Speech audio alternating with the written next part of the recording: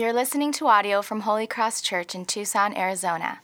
If you'd like to check out more resources or learn about our ministry, please visit holycrosstucson.com. If you're just joining us, we're in the midst of a series through the book of Psalms. It's 150 poems, really, of praises to God, and it's teaching us how to speak to God in times of struggle, crisis, collapse of faith, and times of difficulty. And in some sense, I decided to go through this 13-week series through the Psalms just to get to today. In some sense. The other Psalms are not like filler Psalms. They're not ones we just put out there. They're really, really important too. But if we are on the topic of using the Psalms to gain a language to speak to God, this language in this Psalm this morning probably feels most uncomfortable and hesitant for us to use. And that's why it's uniquely important to us to talk about and to learn about. Hear the language in verse 13. All in vain have I kept my heart clean and washed my hands in innocence. Do you know what he's saying? Do you hear what he's saying here? He's saying, following you, God, obeying you, resisting sin, spending my life, missing out on opportunities in order to prosper or to follow the wicked, in order to be faithful to you, has been a waste of my time. And I'm not so sure it's worth it anymore. Have you been there? Do you feel permission to be there? Are you there now? Have you ever said things like this? Have you ever uttered them in the kind of the recesses of your heart? Maybe you've never spoken them out loud to somebody because it feels really awkward to say that. I don't know if I really want to do this anymore. We're talking about the language of doubt. We're talking about the language of spiritual doubt. And if you're wondering how common doubt might be for the Christian, listen to this quote by Charles Spurgeon. I do not believe there ever existed a Christian yet who did not now and then doubt his interest in Jesus. I think when a man says, I never doubt, it is quite time for us to doubt him. I think a more realistic assessment of the human experience, especially the Christian human experience, is what we hear from Blaise Pascal, the 17th century French physicist and theologian: to deny, to believe, and to doubt. This is for man what running is for a horse. This is the experience in which we live. This is the Christian experience. This is the human experience. To doubt God's love, to doubt our enthusiasm, to wonder if we have wasted years when we look upon the world and see what is going on or see how people are prospering and they seem to be doing fine. Psalm 73 is one of the greatest psalms when it comes to a reader's response. And what I mean by that is it is one of the greatest psalms where most people read it and say, that's how I feel.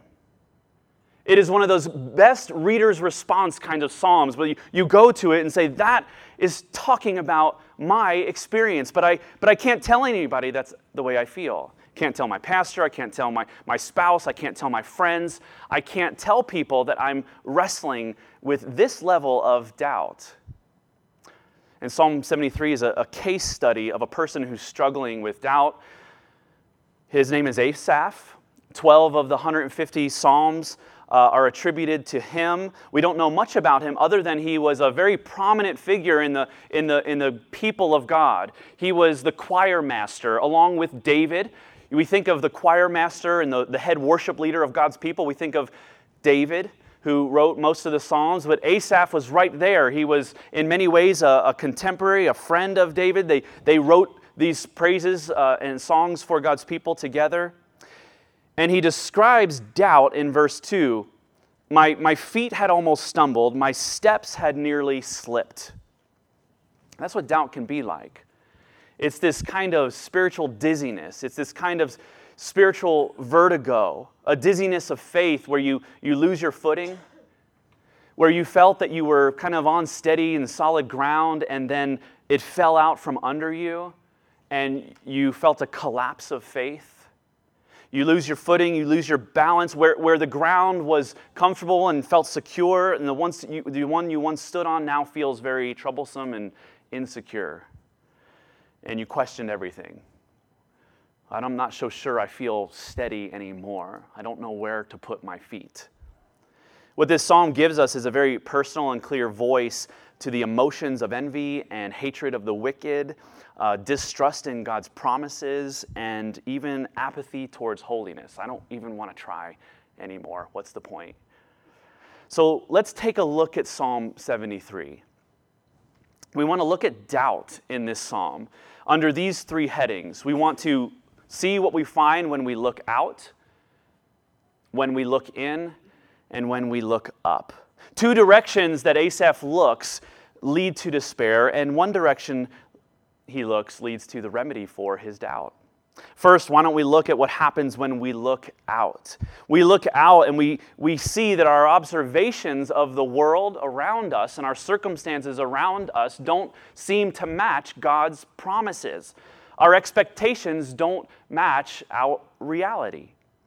God is supposed to be good, right? God is supposed to be kind. God is supposed to be loving.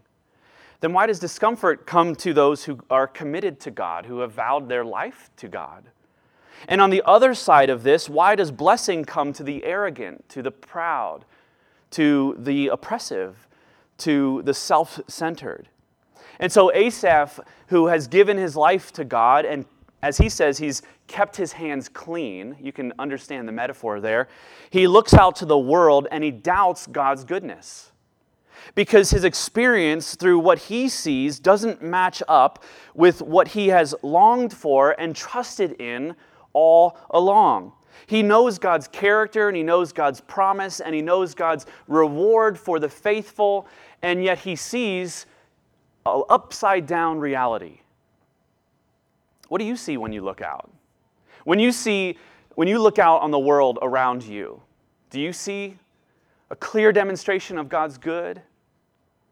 It's not so much the pure in heart that we see winning, but the impure in heart that seem to win.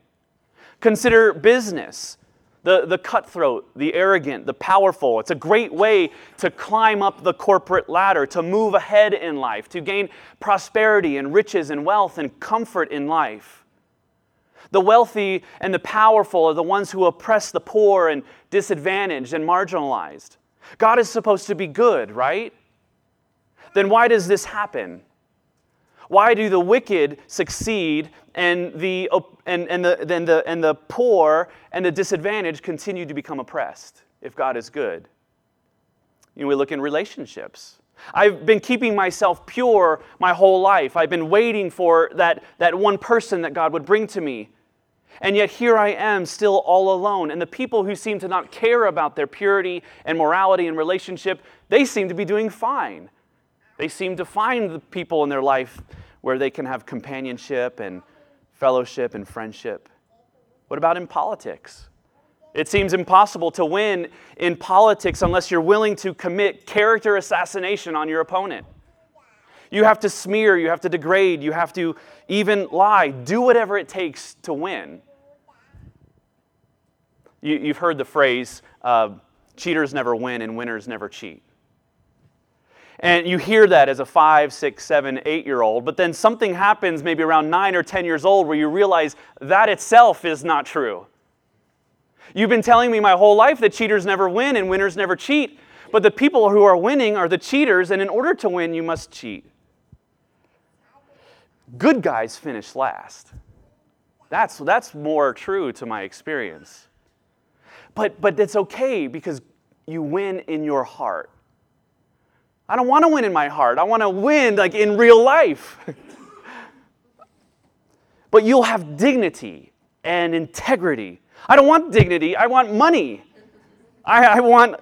You can't pay your bills with dignity. You can't have a life of comfort with just dignity and integrity. To whichever, even my son would say as he sees this, right? Cheaters winning and the upright losing, he says, that's not fair. To which every parent would reply, life's... Okay, listen. God is good. God is kind. God is just.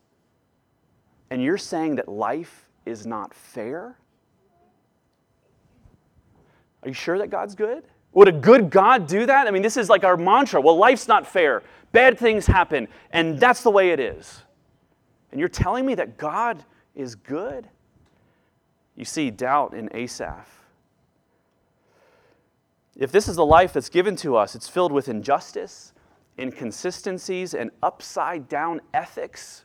Where is God? What's the point of making sure our hands are clean at all if life's not fair and the people who win are the wicked? That's what Asaph asks. Look deeper. Let's look deeper into the doubt in his heart, the language of his doubt. In verse 13, we saw this already. All in vain I have kept my heart clean. In verse 14, for all the day long I have been stricken and rebuked every morning.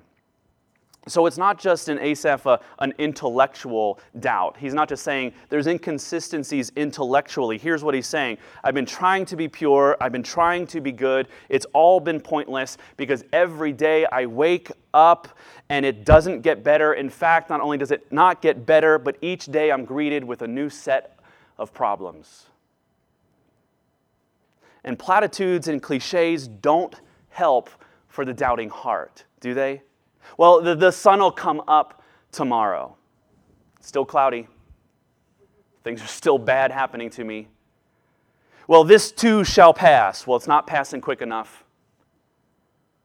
Everything happens for a reason. Well, what if that reason is I'm miserable? When life gives you lemons, this is my favorite, right? Make lemonade. So now life is giving me a chore. I have to now go and get sugar, and I've got to... So much for looking out to find relief for our doubt. Because if we seek to find relief for our doubt by looking out, it only creates more misery. And that's actually the cause of our misery. We see that our observations don't match our expectations. The world offers no encouragement when we look out. It only grows deeper in despair. That's the end of my sermon. Let's pray. No. That'd be cruel, wouldn't it? I want you to see where Asaph is. I want you to see where he's struggling. I want you to see that these are real and likely you have these same thoughts. And you need to be honest with this tension and this struggle. And you're given permission to wonder, is God good?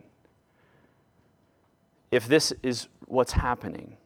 Well, we're not done, obviously. What happens when he looks in? So he's looked out, and now he looks in. And when we look in, we're made only more miserable. The misery actually goes deeper when we look in. When Asaph takes an honest look at himself, an assessment into his own life, he's only led further into doubt. See what he says in verse 21 and 22. When my soul was embittered, when I was pricked in the heart, I was brutish and ignorant. I was like a beast toward you.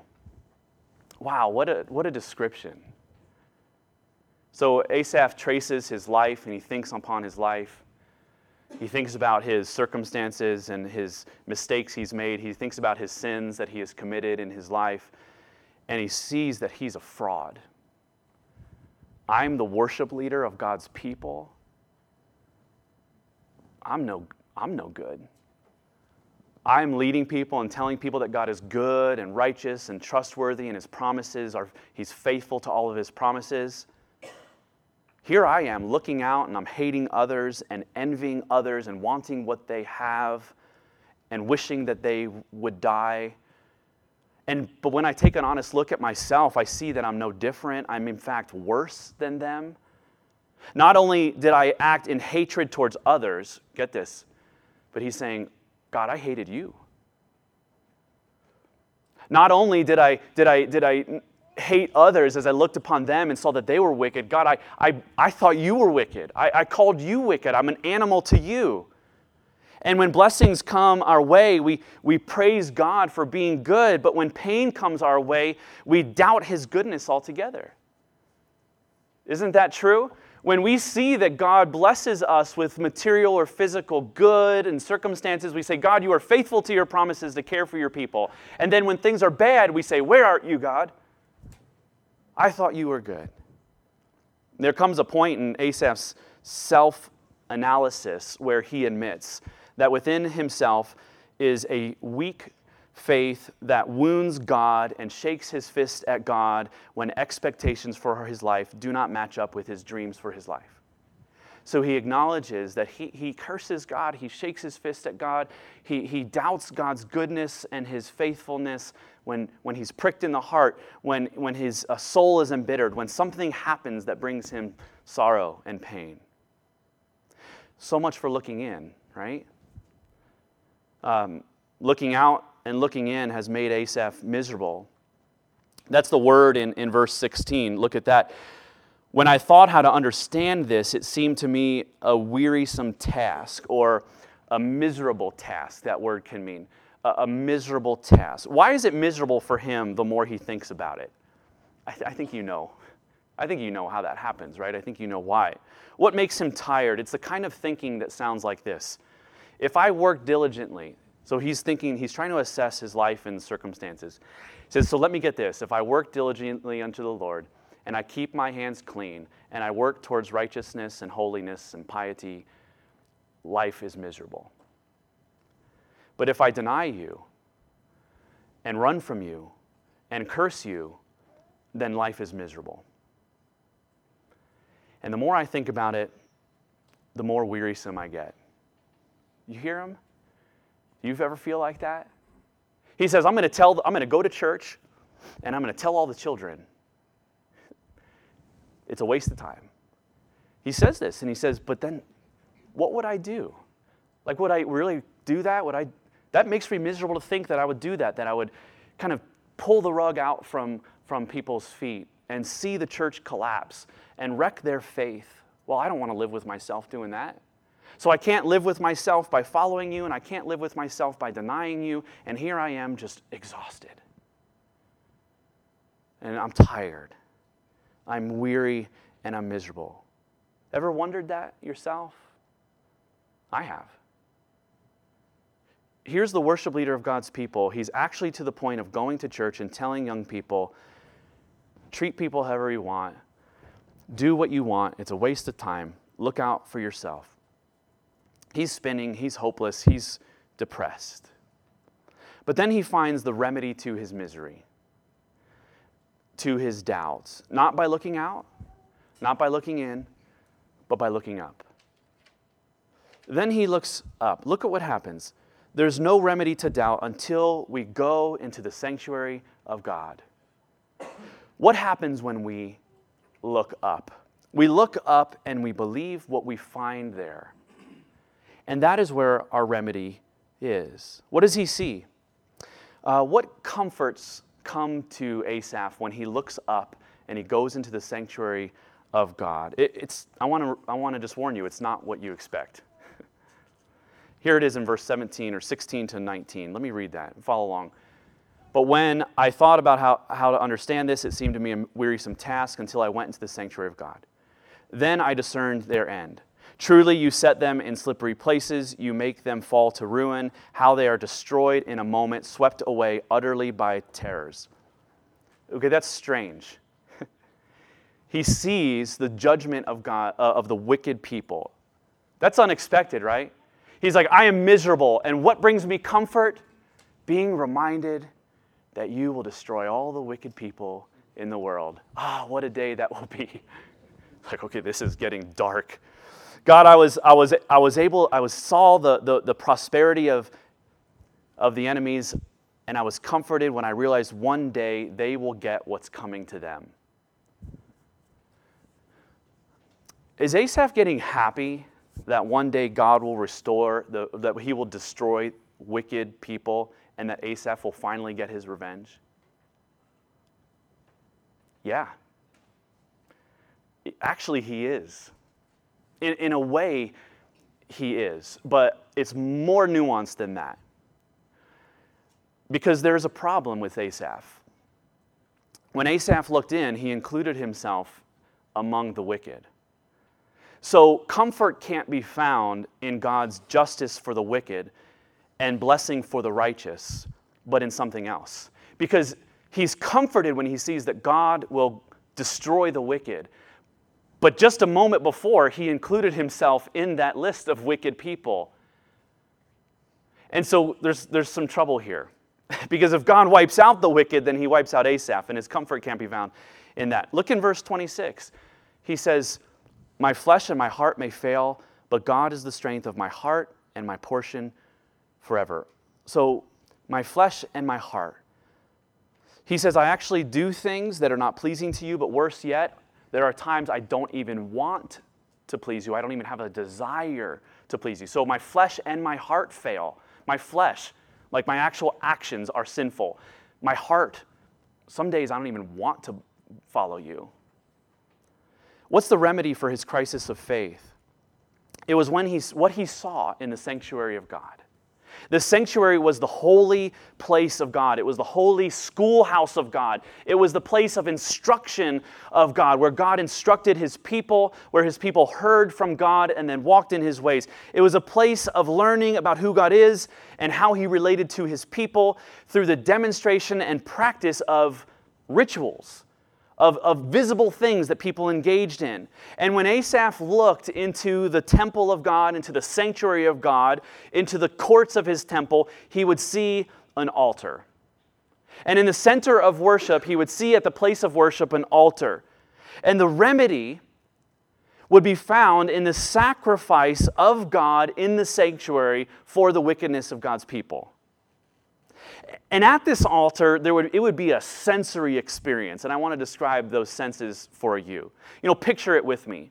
I don't want you to picture, as you picture the sanctuary of God and the altar of God, I don't want you to picture this pristine, beautiful altar built out of marble and gold that's just glistening with glory. I want you to picture a place of sacrifice.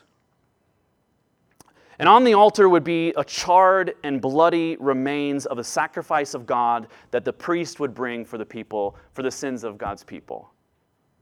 Flies would be swarming around. It would be dripping in blood. There'd be parts that are charred. There'd be parts that were boiling. It would be putrid smell. It would be disgusting. There'd be the decaying remains of the sacrifice that was brought. And the altar of God's sanctuary testified to the fact that God is a God of justice that punishes sin, and yet the altar also testified that God was a God of mercy, that the only way to avoid the justice that would be poured out for the consequence of sin would be found in the substitute of the sacrifice brought. The altar testified that the blood sacrifice of a spotless substitute was necessary for sin to be forgiven. It is no question where we find Jesus in this psalm. I think you know where I'm going now. If I asked you, where do you see Jesus in this psalm? This is where we would find him. In the opening scenes of Jesus' public ministry, he walks into town, into the crowds of people that are gathered, and John the Baptist points at him and he says, "Behold, the Lamb of God who takes away the sins of the world." We've been slaughtering lambs upon the altar. We've been slaughtering goats. We've been offering up burnt sacrifices to the altar of God, but all of those things are incapable of forgiving our sins. This is our substitute who has come, and he's the only sufficient substitute and sacrifice to take away our sins. And Asaph realized that the wicked, as they looked into the temple of God, they had no sacrifice. They had no substitute for them. And the thing that awaited the wickedness of their lives was God's judgment and punishment. But Asaph comes to realize the good of God to him when he walks upon the altar and he sees the altar. He sees a substitute that has been brought for him. He does have a sacrifice. He does have a substitute. He does have something that will then be offered in his place and die in his place and take the punishment of God in his place. He doesn't know it. We know it. He's looking forward to Christ. He's looking forward to the sacrifice of God at the altar to take away his sins, and he trusts in that. We look back to Christ. We see that Christ was that perfect and spotless substitute that was sacrificed and crucified and bled until he died. And he says, God, you've always been with me, Asaph says. You've always been with me. In verse 23, he says, I am always with you. You hold my right hand. You guide me with your counsel. Even in my doubting, he realizes that God had never abandoned him. Even in his doubting, when he looked up, and he looked up at the altar of God, he saw a God who was pouring out his life and provision for him in his own wickedness. He sees that God is a loving parent that takes a small child by the right hand and guides him through life, through danger into safety. And not only in times of trauma and danger, but even beyond this life, he will continue to hold him.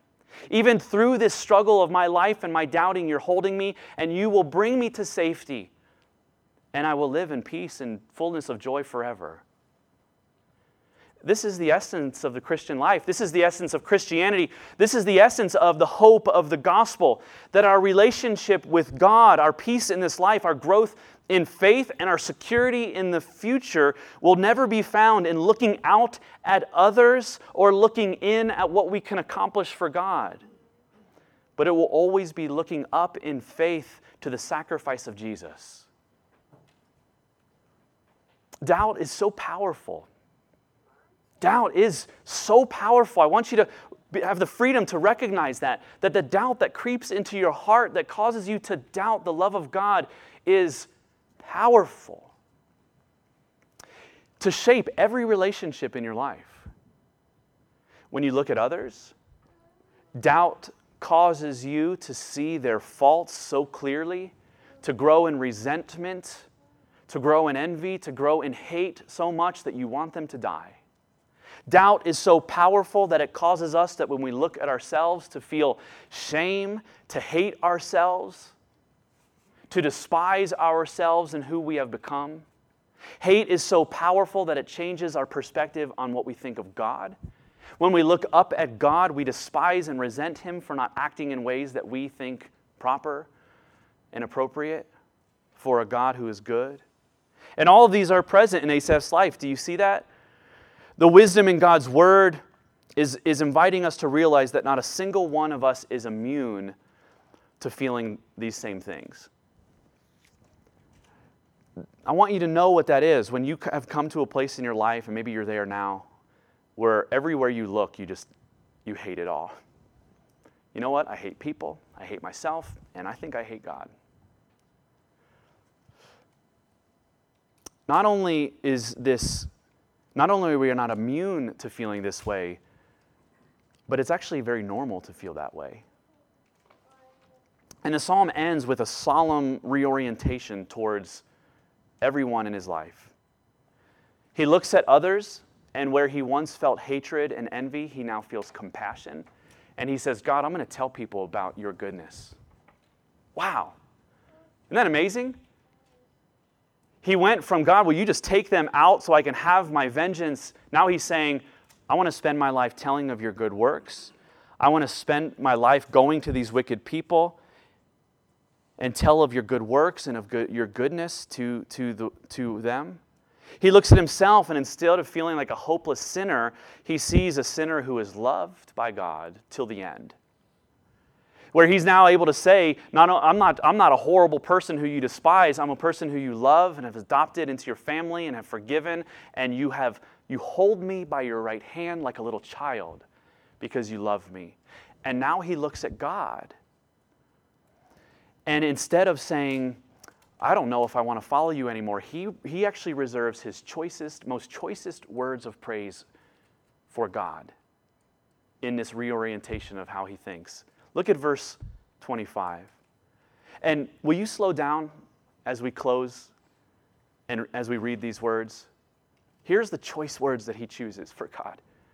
Who am I in heaven? Who have I in heaven but you? There's nothing on earth that I desire besides you.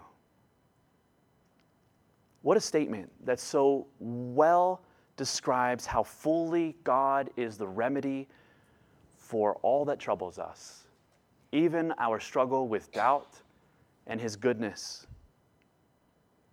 Jesus must be the gift that we desire above all things, even life itself.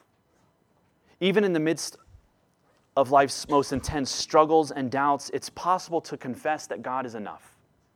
And we will never be able to confess that when we look out and compare our lives to others. We will never be able to confess that when we look in and see maybe a potential for goodness in ourselves. It only happens when we look up and believe what we see there. That God has given Himself for us in the person and work of Jesus Christ, and that is everything. Christian faith and empirical reason and logic are not opposites. Faith is informed by logic and reason. Faith follows the evidence of God. Faith is not, I know you're hurting, but just let go and let God. Okay, that's another platitude. It's not in the Bible. Faith follows the evidence. He says, I looked up and I see the punishment for sin, and I see a sacrifice for me. And when I look in myself, I see that of all the people on the earth who should be punished, it's me, but you gave your life instead. Faith follows the evidence of what we see when we look up at God. When our emotions scream that God is not there, it is then we need to look at the cross and look up and see Christ hanging and dying for us. And we must look at the empty grave and to the throne of Christ where He is alive today, where we see His love, His victory, His truth, His joy, His promise, and His mercy. Do you see it? Do you believe it? That's the remedy for our doubts. Let's pray.